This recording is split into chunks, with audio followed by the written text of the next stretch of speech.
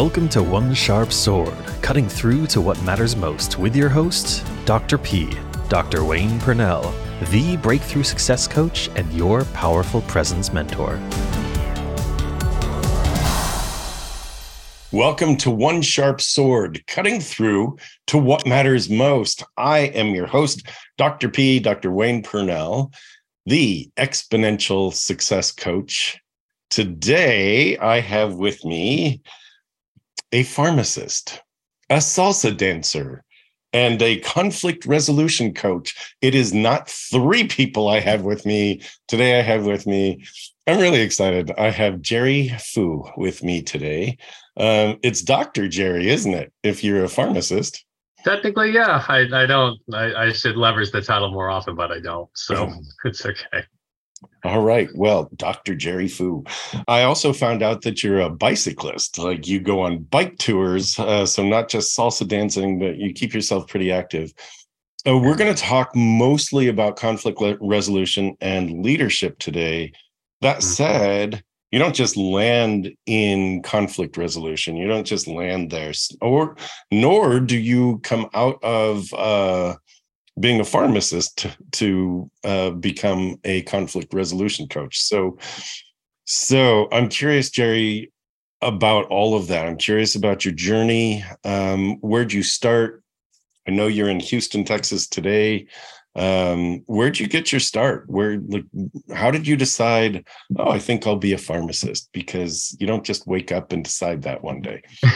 Yeah, it's not on the list of like firefighter or astronaut or other noble elementary school callings.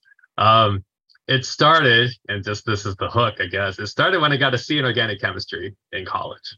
And yeah. And I was kind of pre-med by default, basically. And, I had lots of family members who were doctors, including my grandfather, who had practiced medicine in Taiwan for over 50 years. So big standard to hold up to. And he wanted to see me, his oldest grandson, become a physician. So sorry, Grandpa.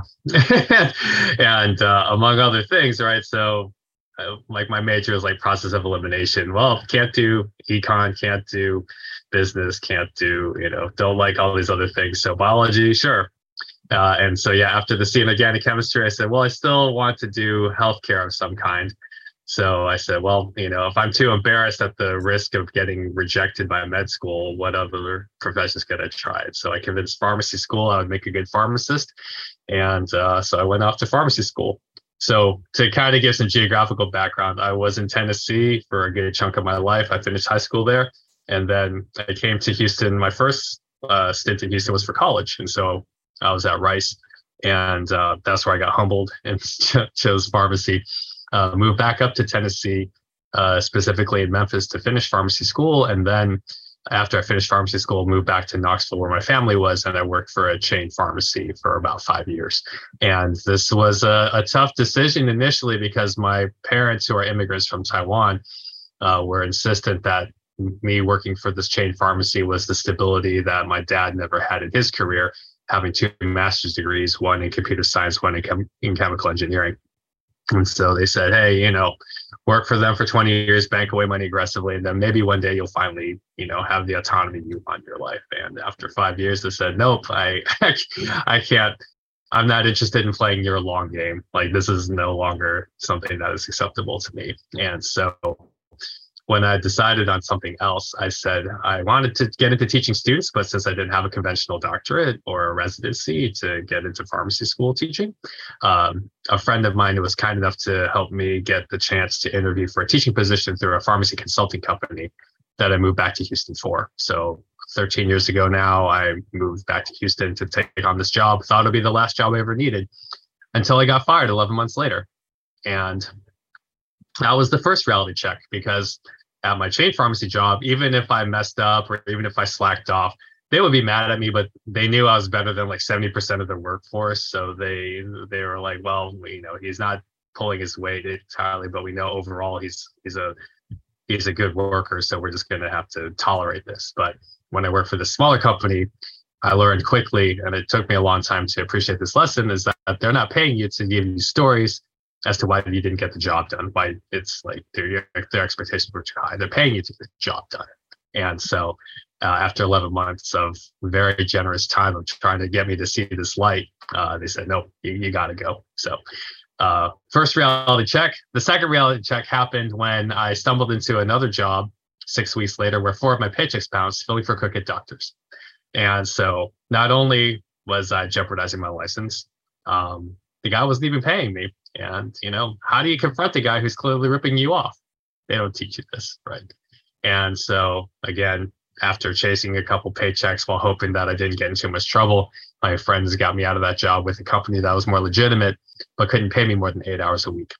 And so I said, well, what do I do? And they said, well, you can get more hours if you cover at our Austin location. And so I said, well, beggars can't be choosers. And I could end up in worse cities. So I just went out there and worked for a little bit. No idea what my life was going to look like. And then that summer, this is 2012 now, that summer was key because some friends of mine who run a pharmacy leadership nonprofit said, hey, we know you've been facilitating workshops on the pharmacy fraternity side, but one of our leadership facilitators backed out. Can you help present this material? And I said, absolutely. And so teaching leadership helped kind of change my thinking around whether or not I could become a good leader or an effective one. Because before I just didn't believe it was possible. I didn't like confrontation. I didn't think I could ever be good at it. And now after teaching leadership material, I said to myself, well, what if I could be a good leader? What would that look like? How would I carry myself? What kind of work would that involve? And so when a full-time manager position opened up in Houston, I said, yeah, I want to sleep in my own bed again. I want to take on this challenge. I can't stay safe. It was a great team in Austin, but I knew I couldn't afford to just stay scared. So I said, yeah, I want to take on this challenge. And when the company had their funding pulled the following year, just the owners decided it was no longer a viable option for them. The only reason to get an opportunity to interview with my next company was that I had leadership experience on my resume. So I tell people all the time, leadership saved my career. And even then, the job options that opened up for me weren't very sustainable. They would die after like 1 or 2 years just because the business models didn't hold up well against competition. And so about 6 years ago now, I said, well, I'm tired of chasing scripts from other doctors. I'm tired of fighting insurance companies that dictate my worth, but I love this people development thing. What if I tried to make a career out of coaching and facilitating? And still very scared of failure and rejection. So it was just an occasional hobby until I was in the middle of my formal coach training when the pandemic hit. And then from there, I said, how much longer am I going to put up this dream? So that's how that started. And the specific focus on conflict resolution is, if you can't already pick up on it, it's a personal struggle. One where I've had to deal with a number of situations where not having the difficult conversation was holding me back.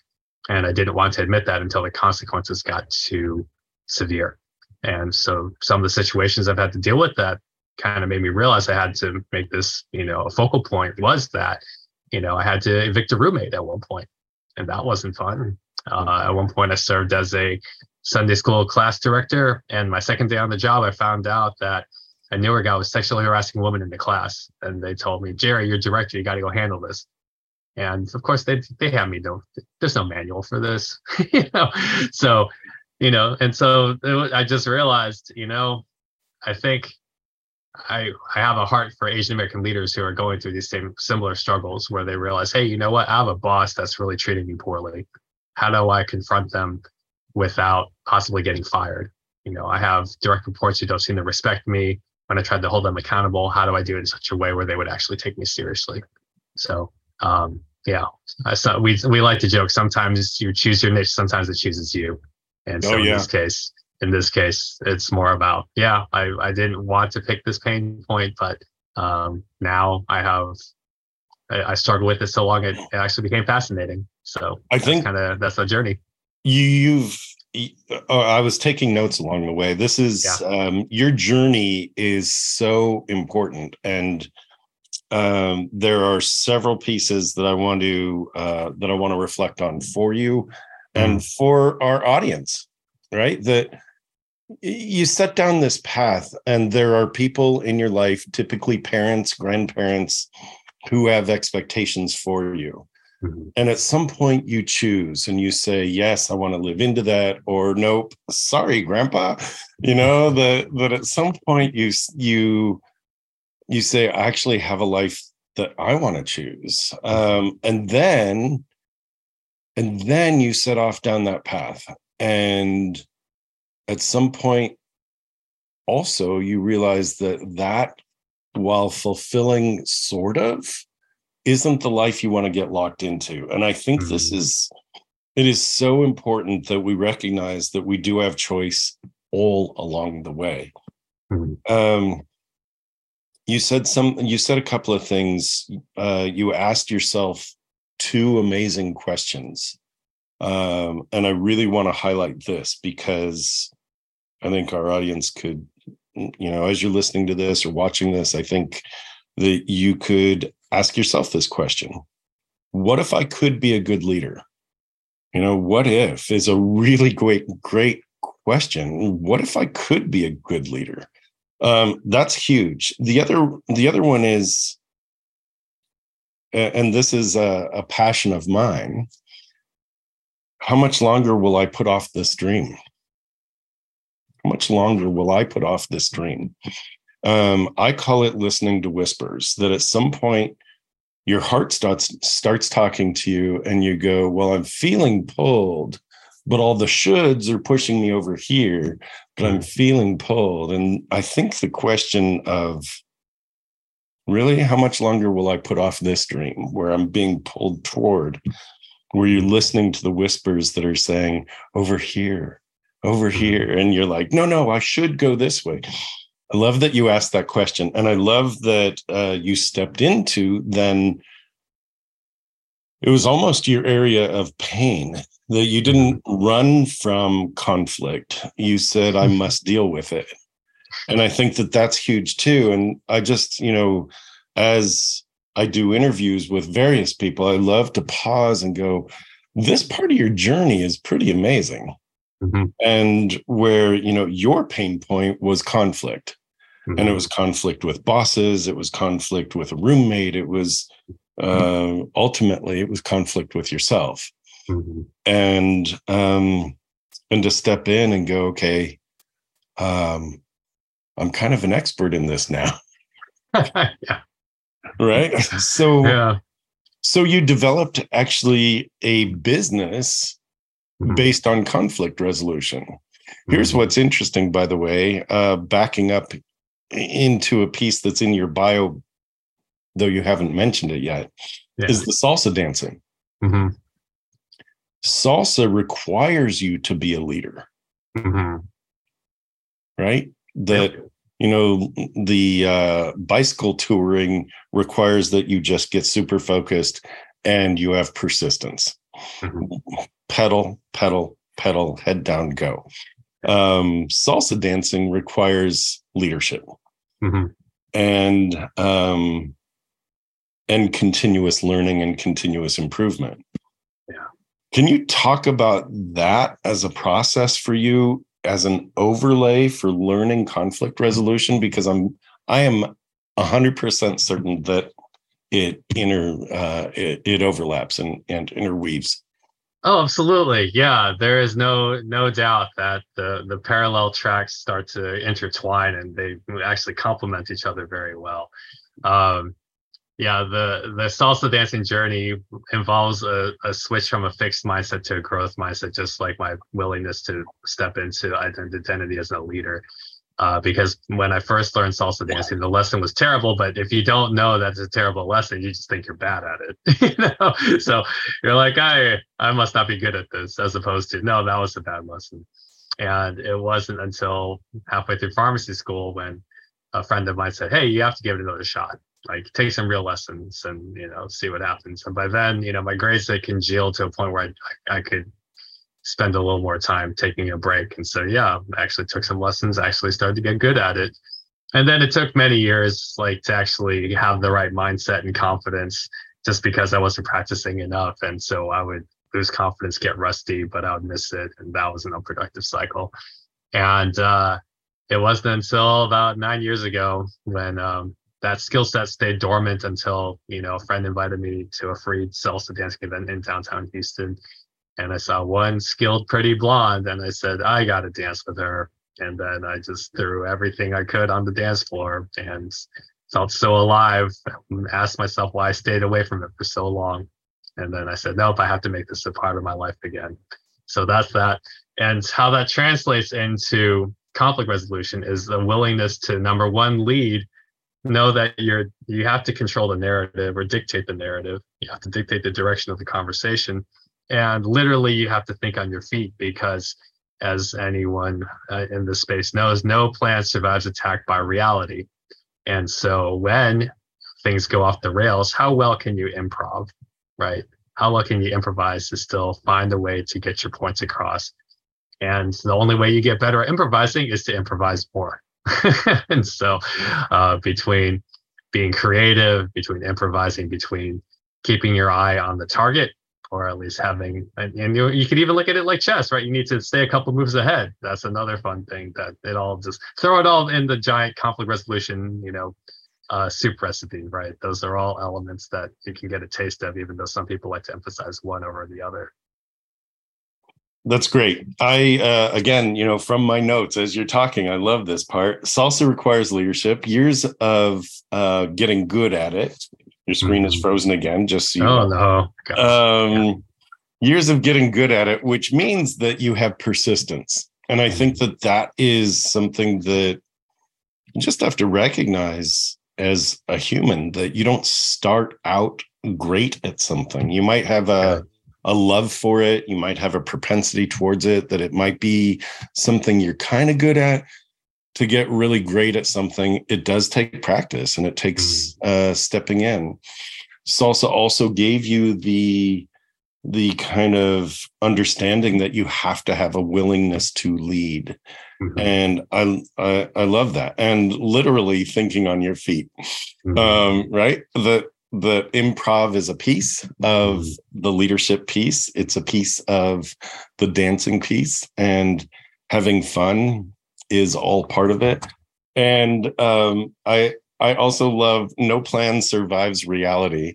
And that is the point of real leadership, I think, is that having a plan, having an outcome in mind, but not being so tied to this is going to happen, then this, then this, then this.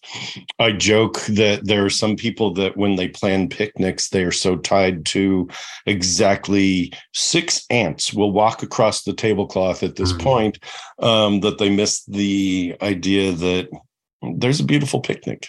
If there's only 4 ants, or if there's 12 ants, if the exact spoon you wanted isn't there, so you plan a picnic and the wind picks up. Okay, then what? Right. So that's your life. That is, each of us have this life. And you called it improv, the ability to improv. Recognizing that you do that on purpose is a leadership skill. Right. And you got through conflict and you got into coaching, and especially Asian American coaching, for people in conflict who are at a place of, I don't know what to do. Talk about some of the things, first of all, some of the people you're dealing with. And secondly, what are some of the key issues? Because they go beyond any ethnic group, right? It's your specialty is Asian Americans. That's awesome. I think each of us can learn from any of the circumstances that you've dealt with, and how you've provided guidance. Can you go into that just a little bit? Let me share some very concrete examples of real client situations, right? So one client worked for a boss who was passive aggressive, liked to play around in the gray, so that if we wanted to get mad at you, he could always find something. At one point, she was out to dinner with friends after hours. He tried calling her. She lets the call go to voicemail, and the next day he just blows up at her and just questions her commitment to the company. Well, how dare you ignore my call? That's entirely disrespectful. If I need you, it doesn't matter how urgent the issue is, you need to, be responsive. And, she asked me, how in the world do I possibly restore this relationship? But not let my frustrations boil over to the point where he might fire me if I set off the wrong tripwire, right? And so that specific case is special because that helped me design the framework that I give away on my website. And so the first step we walked through was to imagine what a successful conversation would sound like. You know, are you looking for an apology? Are you looking to hold him to clearer standards? Like, what do you exactly want out of this conversation, right? Envision what you think should happen and believe that it's possible. Doesn't have to be likely, it just needs to be possible. The second step is to find 10 seconds of courage to set up a time to talk or to initiate the conversation. So whether you pick up the phone, send that email, send that text, the goal for conflict averse people like myself and the people I need to help or feel called to help is that you set the boulder in motion and lock the gate behind you. Because our first instinct is to rationalize and downplay and procrastinate, right? Maybe let me just sleep on it another day. Maybe I'm just still a little too angry. Let me calm down a little bit. Well, it's like, well, even if you're already calm, like what's one more day going to do for you? Not a lot. Your resentment's probably going to boil over, right? So set the boulder in motion. Don't give yourself a way out to backtrack. Okay, hey, is now a good time to talk? Okay. Some people like to script before they initiate this, and some people like to initiate and then start to improvise because they already have an idea.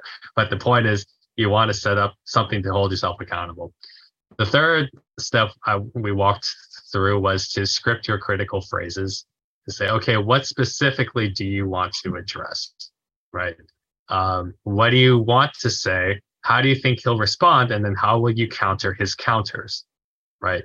You want to be able to get your thoughts out on paper and get them organized in a cohesive manner because you don't want to trust that you'll remember everything in the moment. You want to prepare your script. Step 4 is to rehearse these critical moves, right? Train in the dojo before you fight on the street, get some reps on the practice field before you step out into the game. Role play with a friend. Check yourself in front of a mirror, record yourself on your phone. Make sure you don't trip over your words when it counts. And then step 5, follow through, right? That follow through, I was thinking about how to really expand and flesh out these steps early today, actually. I said, what does it mean to follow through? Well, improv, right? Like come up with metaphors to get your point across. Or, there are certain things to say, hey, what if he's not responsive to your initial attempt? Okay, get curious. Hey, I'm sensing that, there's a little hesitation here. What, can you tell me what's going on? Right? You want to come up with phrases like, I'm sorry things aren't better between us. And that's a whole nother thing where you have phrases that illustrate that you're just trying to get to the heart of the issue and not trying to make this a personal attack. And so like once we walked her through that, yeah, I remember just the email I got after she had the conversation and she said, yeah, I'm definitely going to quit the company in a couple of months after I have enough, saved enough money on my own, but I don't know how I would have gotten this conversation without your help. Right. Oh, that's so, great. Yeah. So, yeah. So that's one example. Anyway. Yeah. That's awesome. I want to highlight some key points here. Yeah. My background is clinical psychology. So working with everybody from couples to, at this point, almost 40 years ago, taking a left turn into leadership development and working with companies and executives at all levels. Nice. What you're doing is defined as working agreements. You're setting working agreements. So conflict resolution is really about how do we agree to engage with each other, right? You talked about this leader who calls and is upset that this subordinate isn't responsive at all hours. Well, what are the working agreements? What are the expectations? I love that you started with, well, what's your desired outcome, right? What do you want out of this conversation? Is it an apology? Is it a different working agreement? Is it pay? Right? If I pick up the phone, you're going to pay me for that time, or right? So what is your desired outcome? Find 10 seconds of courage.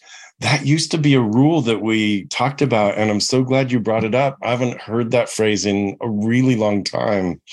And if you think about it, it really is 8 to 10 seconds of true courage to state what it is that you believe in. And It is so important to remember that it's not like you're going into a long-term battle.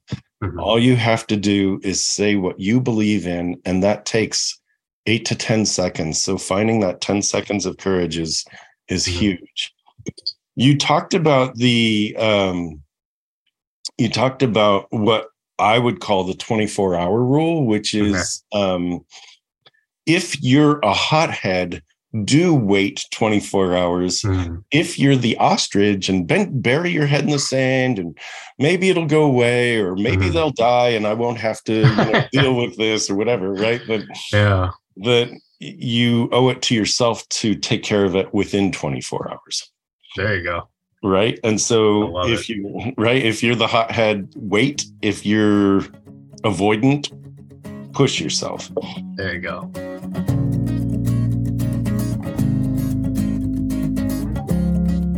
You are listening to One Sharp Sword, cutting through to what matters most with your host, Dr. Wayne Purnell. You know you are bigger than the life you are leading. It really is time to attend to that thing you've wanted to do or have, but you've been putting off. It's time to step into that dream you've parked for someday. It's time to claim true well-being, both personally and professionally, without giving up the success that got you here. It's time to check out Dr. Purnell's signature small group retreat, the Exponential Success Summit. Explore exponentialsuccesssummit.com. Seats are extremely limited as this is a very special small group event. www.exponentialsuccesssummit.com. You talked about scripting critical phrases and staying ahead. And what came to mind again was something you referenced earlier, which was chess, right? Scripting critical phrases. It's so important. A la chess, you want to know where you're going. So what phrases are you going to say to kind of guide the conversation? Rehearse that. And rehearse it. I'm going to add a +1 to what you said, which is rehearse it in various ways. So you could rehearse it with true compassion.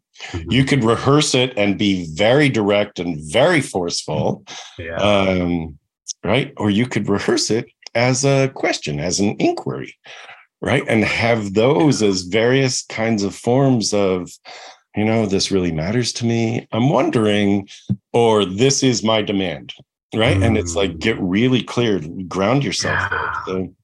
So I love all of that. You've got this really grounded place, and then follow through. And the truth is, follow through means different things to different people.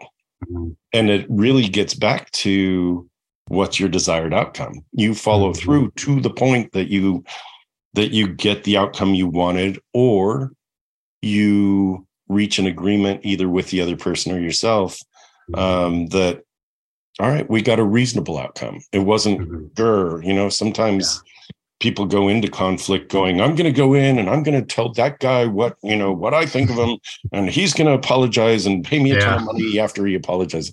And you get to a point of, the person says, I didn't realize I was being an ass. It's like, I didn't know that calling you was going to bug you that much. Sorry. And that could be the outcome. That could be exactly what's needed. And again, this is all about working agreements. You do it in your house, you do it at work, you can do it in the community. And I think it's really important. So good steps. I sort of, put my kind of interpretation all over that. And I love that you walk people through this. This is awesome. Do you have another example? And do you mind if I interpret? Of course. We want, this is what we serve up. They make this a really, really nice steak dinner, right? We want to give them some substance. Another great example that comes to mind, another Asian leader. He recently got promoted, and he inherited the team that included a guy who has been with the company for 10 years, got passed over for promotions with his two previous supervisors. and, was upset at the fact that he didn't get a promotion yet, even though he felt like he deserved one at this point. But when my client had dug a little deeper, he realized that, that both supervisors tried to go over feedback with him on things that he needed to improve upon. But every time they did, he would just lock up and get defensive. And, maybe he just didn't like the feeling of feeling inadequate, or he just didn't like to admit that maybe he needed improvement or something. But, so this leader comes to me and he's asking me, how do I get him to take my feedback seriously? Right. Because I don't want to promote him just because he wants the promotion. Right. That he's like, that would reflect poorly on me. And so similarly, we walked through the framework just to say, well, what do you want this conversation to, how do you want this to play out? Right. Is it, hey, I'm going to lay this on you and you just have to accept it? That's one outcome. Maybe not the best one, but it is realistic. Maybe you show him that you want him to have this promotion and it's going to involve some really difficult but necessary prerequisites. If you can sell yourself as an advocate, would that help the situation? Right. And so now he's starting to play around with scenarios to say, hey, you know what? Maybe this could go well if he makes sure he doesn't see me as like this obstacle, this gatekeeper versus like this person that's like, this will help. They design a launching pad to help him, take off. Right.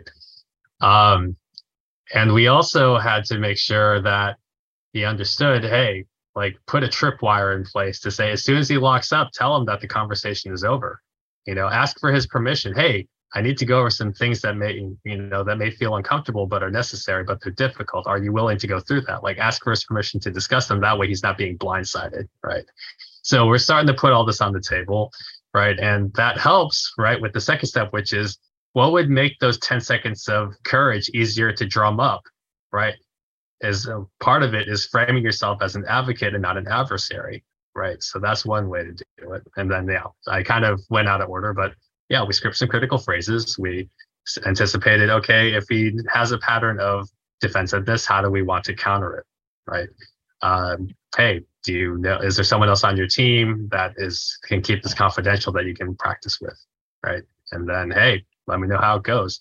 And the wrinkle I'm going to add on this one is that when you follow through, I realize that part of the maturation is to recognize you rather have tried and failed than to not try at all, right? Because trying and failing gives you an experience to evaluate. And people don't realize what kind of gift that is. It took me a long time to realize, hey, you know what? Failure doesn't mean you're done. Failure means you're not done, right? Failure means you're just not at the finish line yet. And so I warned him, this may not go well. We may plan all this and have all these great ideas, and he may still lock up. And at the very least, you can make it very clear, hey, if you're going to lock up, that's fine. It's your choice. And here are the consequences if you choose to continue to lock up, right? I cannot advocate for you if you do not, if you aren't willing to discuss my feedback in earnest in order to actually become the kind of leader management wants you to be. So, this is huge. I'm thinking about adolescence as you are saying all of this, that, coming in and being somebody's advocate versus adversary is huge. Yeah. And to recognize or to get agreement that you are being that for the other person, and all behavior has consequence. And that it really is the choice of the other person. How do you want to show up? How do you want to be? Love this. I want to underscore again, some brilliance there, Dr. Jerry. This is awesome. Truly, just really good.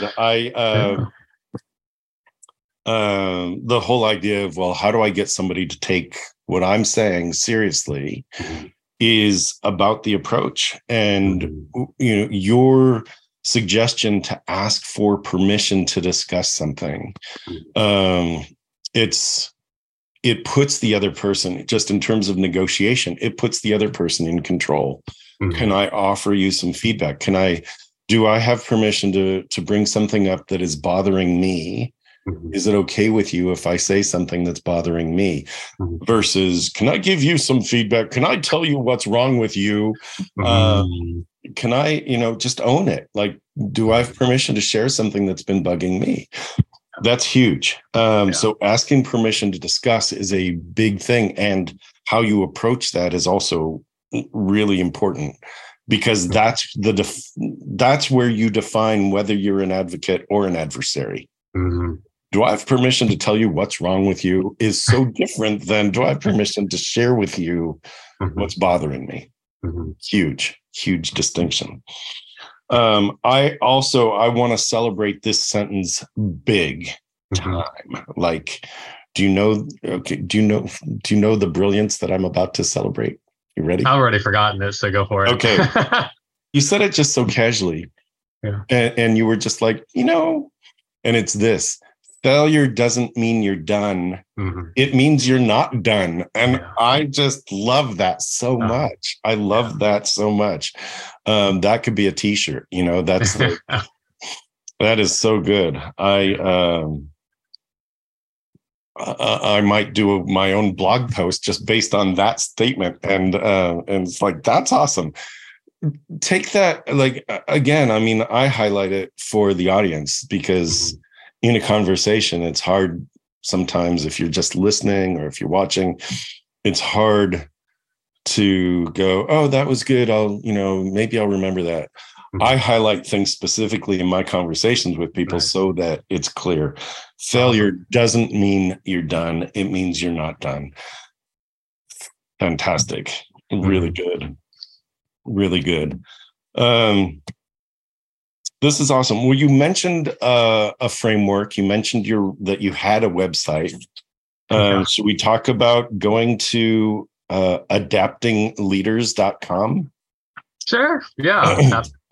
Happy to give people a rundown. Yeah. All the goodies happen at the website, adaptingleaders.com.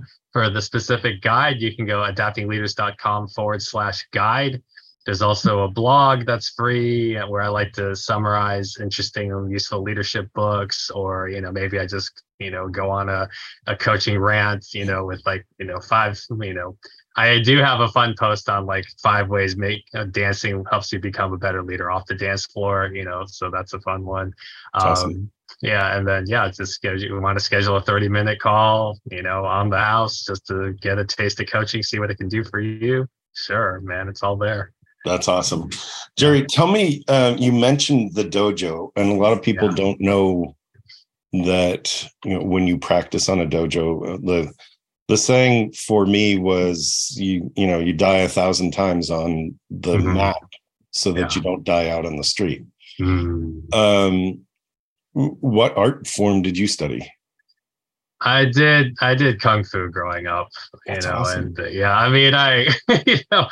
did. I wish to pay more dividends now, Dr. Wayne, because, at some point, some friends taught me, because the art itself is great. And a friend who was also in the martial arts made a great distinction where he said, martial arts aren't for self-defense, they're for self-development.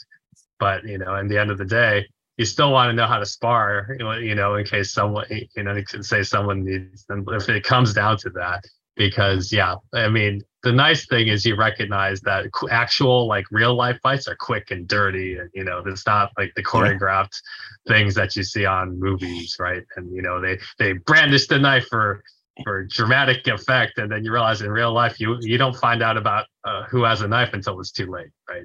They've already stabbed you. So it could come out of nowhere. Oh, there it is. Yeah. So no, it is true, and it's interesting because this goes back to conflict resolution. It's great. I started studying Kung Fu when I was 12, and then I shifted to Shotokan Karate and Aikijutsu and Aikido with traditional weapons as well. So that's been a long journey, and my start was Kung Fu. Nice. It was great, and along the way, pretty much all of the philosophy, and this ties back to conflict resolution, all of the philosophy about self-development through the martial arts was the best fight is the one that you're not in. right? You're not training to be in a fight. You're training not to be in a fight. Yeah. Right. That it's like, you train in martial arts so that you never have to use martial arts. Yeah. And that's the, when you learn conflict resolution skills, it's the exact same thing. If you understand how conflict works, you can enter a conversation in a way where there actually is no conflict, because you're entering where the other person is and guiding it versus colliding with it. Yeah. Right. It's a very round style, circular style of engagement. Yeah. I said that I learned Shotokan, which is very linear, and Aikido and Aikijitsu, which is very round and circular. And the entry and the use of energy is very similar in conflict resolution. Right? Where's the other person's intent? And what's your intent? And how do you match that? And how do you move that? And that's where it becomes magical. And I love that you've got that grounding. I love that you use salsa. I love that you use your own development along the way, because it is so potent and important. And the other thing around coaching is that you come through something and now you have a perspective that you can offer others. One of the things that I recommend for those seeking coaching is to make sure that the coach isn't still trying to heal by providing coaching to others, that you've actually come through it. You're at a place of, I see it, I have a perspective. Yes, I'm still growing, but my perspective is such I can guide you. A lot of new coaches are like, they're just so emotionally involved that it's not great coaching. You've come through it. You speak about your experiences from a place of perspective, not a place of, those darn jobs I had and and it's like, you understand what happened in those jobs, and you understand who you are as a coach when people come to you. So I think it's really great. And you smile when you talk about your blogs, which I think is also great. That it's like you have love for the content that you produce, and I always look for that. So I'm glad to hear that. Yeah. I'm going to mention your website one more time. Sure. And then it's called adaptingleaders.com, adaptingleaders.com/guide if you want Jerry's guide. Anything else? Is there something you were hoping I would ask you that I didn't? Is there a point you were hoping to make that we didn't get to yet? I could throw on, this is more of a spur of the moment kind of thing. I thought we covered things pretty well. And it's like you talk about chi, right? And you talk about just, it's less about force and more about finesse, right? When you realize, hey, you don't have to force anything. Very rarely will that go in your favor. Because you can force something. I've done it before and it didn't work out well. And even if you get the result you want in the short term, you lose the relationship long term. And I think it's just such a beautiful conversation when this is a dance like any other, right? It's like, okay, what happened here? So I just want to say, thank you for this space where we can just kind of express ourselves in improv and co-create a conversation that I hope pays dividends for your audience. Yeah. I am certain that there are nuggets that are being taken away today. So yeah. I appreciate you. I appreciate your being here.